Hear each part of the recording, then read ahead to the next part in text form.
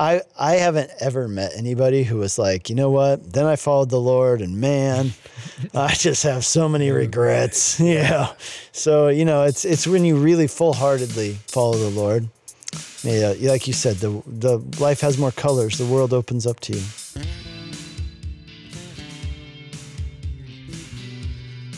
Welcome to Whitefields Community Church Sermon Extra. Great to have you with us once again this week. I'm here with Pastor Nick Cady. He's the pastor of Whitefields Community Church here in Longmont, Colorado, and we are in our series, Strength in Weakness, and we're looking at 2 Corinthians chapter 7 this week. And if you missed any of that sermon, whitefieldschurch.com, you can catch it there, download it there, or any of your favorite streaming platforms, podcast platforms, YouTube, Facebook, all of the above. And, if you would subscribe, like, review, rate, do all of those things, any kind of interaction that you have with our content online pushes it up in the ratings and the algorithm. And, people are asking questions, about grief, like what we're going to talk about today, what the message was about this Sunday. They're typing in and they're looking for answers. We can provide them with Christ-centered and gospel-centered answers to their questions. But this week, 2 Corinthians chapter 7, we looked at the whole entire chapter. And one of the things that kind of stood out for me, something we can discuss a little bit today on this particular podcast is the verse in verse 10 of chapter 7. He says, "For godly grief produces a repentance that leads to salvation without regret." And what stood out to me was that phrase, salvation without regret. And just reminded me of the story you told in your sermon about, that friend back in high school that confronted you about your nominal Christianity and just basically took you to task for that, you were really not the Christian that you profess to be. And one of the things you mentioned in that is that, one of the obstacles for you was that you knew that if you completely submitted yourself to the Lord, that he was going to require something of you, And so we just wanted to talk about that and maybe even just finish that story for us.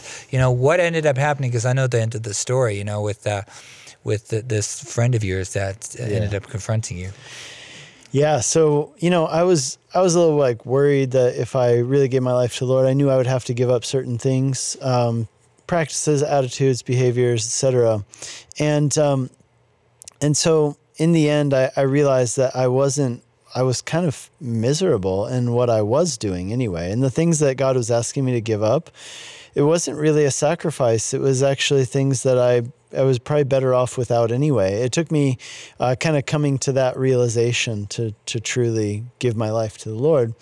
And it's so interesting. I would say it's almost like that's a tool that I think the devil uses to keep people from really coming to Jesus, is these questions. Oh no, what am I going to have to give up? And my life will be less if I follow Jesus. It will be smaller if I follow Jesus than if I didn't, right? And that's actually such a lie. It's actually just the opposite. What's funny is I had friends at that time who continued on that same path and trajectory. And, I saw where their lives ended up versus, actually following the Lord did just the opposite. Rather than giving me a small life, it ended up opening up the world to me and a much more exciting life, and exciting in real ways, not manufactured ways, right? Like true adventure in a way, if you will, following Jesus and going where he leads you. And so, I ended up giving my life to the Lord. But this friend of mine, she moved away shortly after that. Now, this is before we had social media and things like that. And so she moved to Portland. And it was, at that time, it was just like, well, I guess I'm just never going to see you again until 2007 or 6 or something like that. And then there was MySpace. And I happened to find her on MySpace, and I wrote her a message, and I said, "Hey, you're not going to believe this, but that conversation we had, and I know that you moved away right after that, so you never really found out what happened with me, but here's what happened." And at the time, I was a missionary. I was pastoring a church already at that time. And, she was just so shocked. She would have never thought. She just thought, how could God use me? I'm just, some kid who goes to church, and used her in my life in a great way. I'm so thankful. I'm thankful that she had the courage to do that. I'm thankful that she was used by God greatly in my life. And so Yeah, I would just encourage anybody out there, follow the leading of the Holy Spirit and see what God might do through you. So great, somebody I'm very thankful for. I'm thankful for the fact that she had the boldness to do that and those words to say.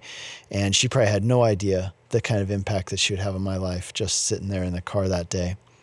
But that verse that you read, that repentance that leads to salvation without regret. I think that that's what so many people are afraid of. They're afraid that if I really give my life to the Lord, then I'm going to live with a lot of regrets that I didn't get to, do this party thing or that crazy thing. And I got to tell you, man, that is just actually not true. There's so many things that as you give your life to the Lord, that's where you really find yourself living with no regrets. Right. I mean, again, getting back to that verse that's kind of set the tone for where we have new creations in Christ, right? We just see things a whole different way, when we do come to salvation in Jesus and life. I don't know, life has so many more colors, I think, is one way of seeing it, just like going from a caterpillar to a butterfly. I mean, you going from walking to flying, your life is not on this linear plane anymore. It's just everywhere because being led by the Spirit. And that word regret, I think that was what really stuck out to me. It was like people feel like there's going to be regrets. It reminds me of a story. I just happened to be the American that they found in Budapest at the time, but there was this kind of he was popular in a certain genre of music, and he was coming into Budapest, and so they called me and said, hey, would you take him around town? And so I ended up meeting him for breakfast, and him and I knew this drummer who was in his band, and I knew of this drummer. He's been voted the number one drummer like in the last 10 years in a row for a particular group. And this guy that I was talking with, he had become a Christian, but this drummer, they both came to the crossroads at the same time. And the drummer felt like if he dedicated to his life to the Lord, that God was going to take music away from him. And the guy that I was talking to, he felt the same way, but he took that chance. He just said he was just going to go for it. He gave his life to the Lord, and he just kind of laid down his band at that time was just, they were heading, for the charts and all that kind of stuff. And he just kind of laid it all down, and God gave it all back to him, even in a bigger way, and he had zero regrets. I mean, our entire breakfast, all he did was talk about Jesus this and Jesus that and Jesus this, and, and there was zero regrets in what he's doing. And even now, just following him online and stuff like this, he's living a life as a Christian believer, just like, and all these doors have been open to him. And this other guy, the drummer, he's still big in the music business, but he's lost that. I don't know. I'm not sure he's going to regret it when he gets to heaven that he did not lay it down before the Lord. And I think a lot of people feel that way, like you talked about. Like God's going to require something of me.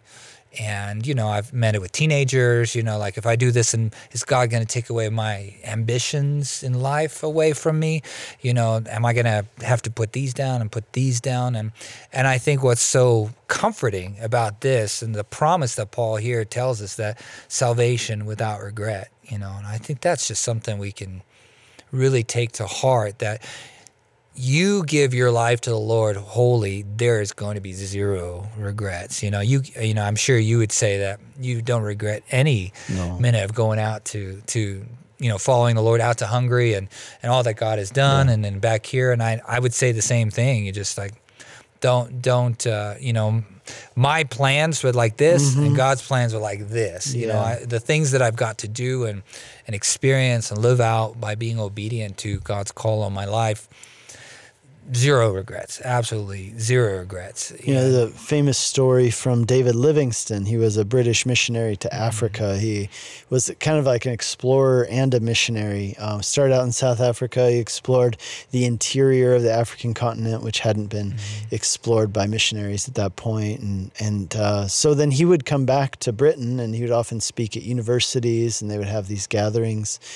And so, famous story with David Livingstone that one time somebody asked him, because he was from a fairly wealthy family and he would have, had a good life in England. And they said, how did you do that? Like, how could you make such a big sacrifice to give your life in Africa? And his famous response is, I never made a sacrifice. Going to Africa, serving the Lord, being with those people, ministering to people. He said, what sacrifice did I make?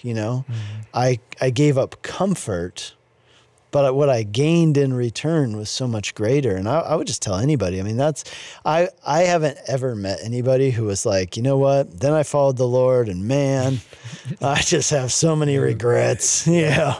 So, it's when you really full-heartedly follow the Lord. Like you said, the life has more colors. The world opens up to you. Oh yeah, big time. Zero regrets. And I think, as we were talking before, it's the wrong question to be asking. What am I going to give up? It's more what has God already given up for me to be able to step out into this, and what is available to me. It's just the Lord. I have His power at my disposal, and I have, Him stepping out those, Ephesians 2:10, those pathways that He's laid out before me already for me to walk in them. It's just joy, joy unspeakable, and just to be a part of the plan of God and being called into that. Yeah, zero regrets. And so definitely that was kind of the thing that kind of stuck out to me in this particular thing. For godly grief produces a repentance that leads to salvation without regret. And it does go there on and just kind of finishes, and we can finish here, whereas worldly grief produces death. Just contrasting those two things, the salvation in God producing no regrets, producing life, compared to, do you have any thoughts on just those two things where the world is, what is the worldly grief and leading to death? What is the contrast between, you think that? Yeah, I think a really easy way to show that contrast in the Bible is the contrast between Judas and Peter, who both on the same evening betrayed Jesus' friendship, betrayed their loyalty to Jesus. And yet Peter responds by coming back and repenting, and, he's brought back in by Jesus. But Judas feels so bad that he goes and commits suicide, which tells us he felt very bad about this. And yet that, his sorrow actually did lead to death, but perhaps even worse, he's called the son of perdition. And that's tragic, and to say that, just feeling bad doesn't have to be the end of the story. In fact, like I was saying today, grief was kind of the beginning of the story for me. And I think that that's what we want to do is, I talked to somebody today after service, and they said to me, someday I'll stop feeling guilty. And I said, no, I think you missed the point. I don't want you to stop feeling guilty. I think that feeling guilt over having done something wrong is actually kind of like having nerves in your body. And so when you get poked, it hurts. And we shouldn't try to suppress guilt, but what we do with our guilt is what matters, right? And so, it's like I said in the sermon, it's just such an interesting time we live in, where guilt is such a big part of our society, perhaps more than it was in the previous generations. And so, I think what we do with our guilt is so important, because if you do nothing with it, if you just kind sit of wallow in it, that doesn't accomplish anything.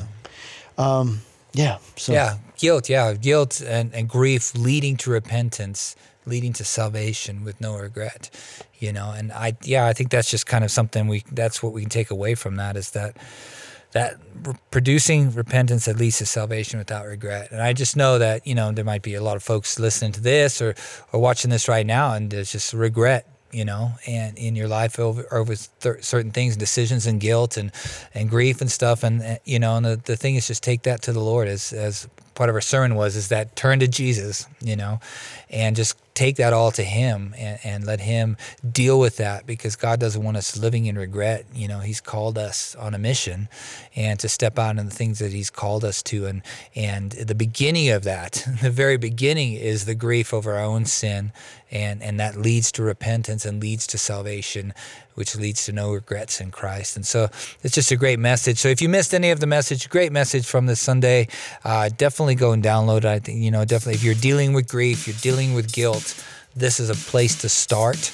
That's just not where we should be as Christians, living and wallowing in guilt and in grief. That's supposed to lead us, take us someplace, and that's before the Lord, and let God take us forward for all that He's called us to for His glory. So, whitefieldschurch.com if you missed any of that, and we'll see you again next week. God bless.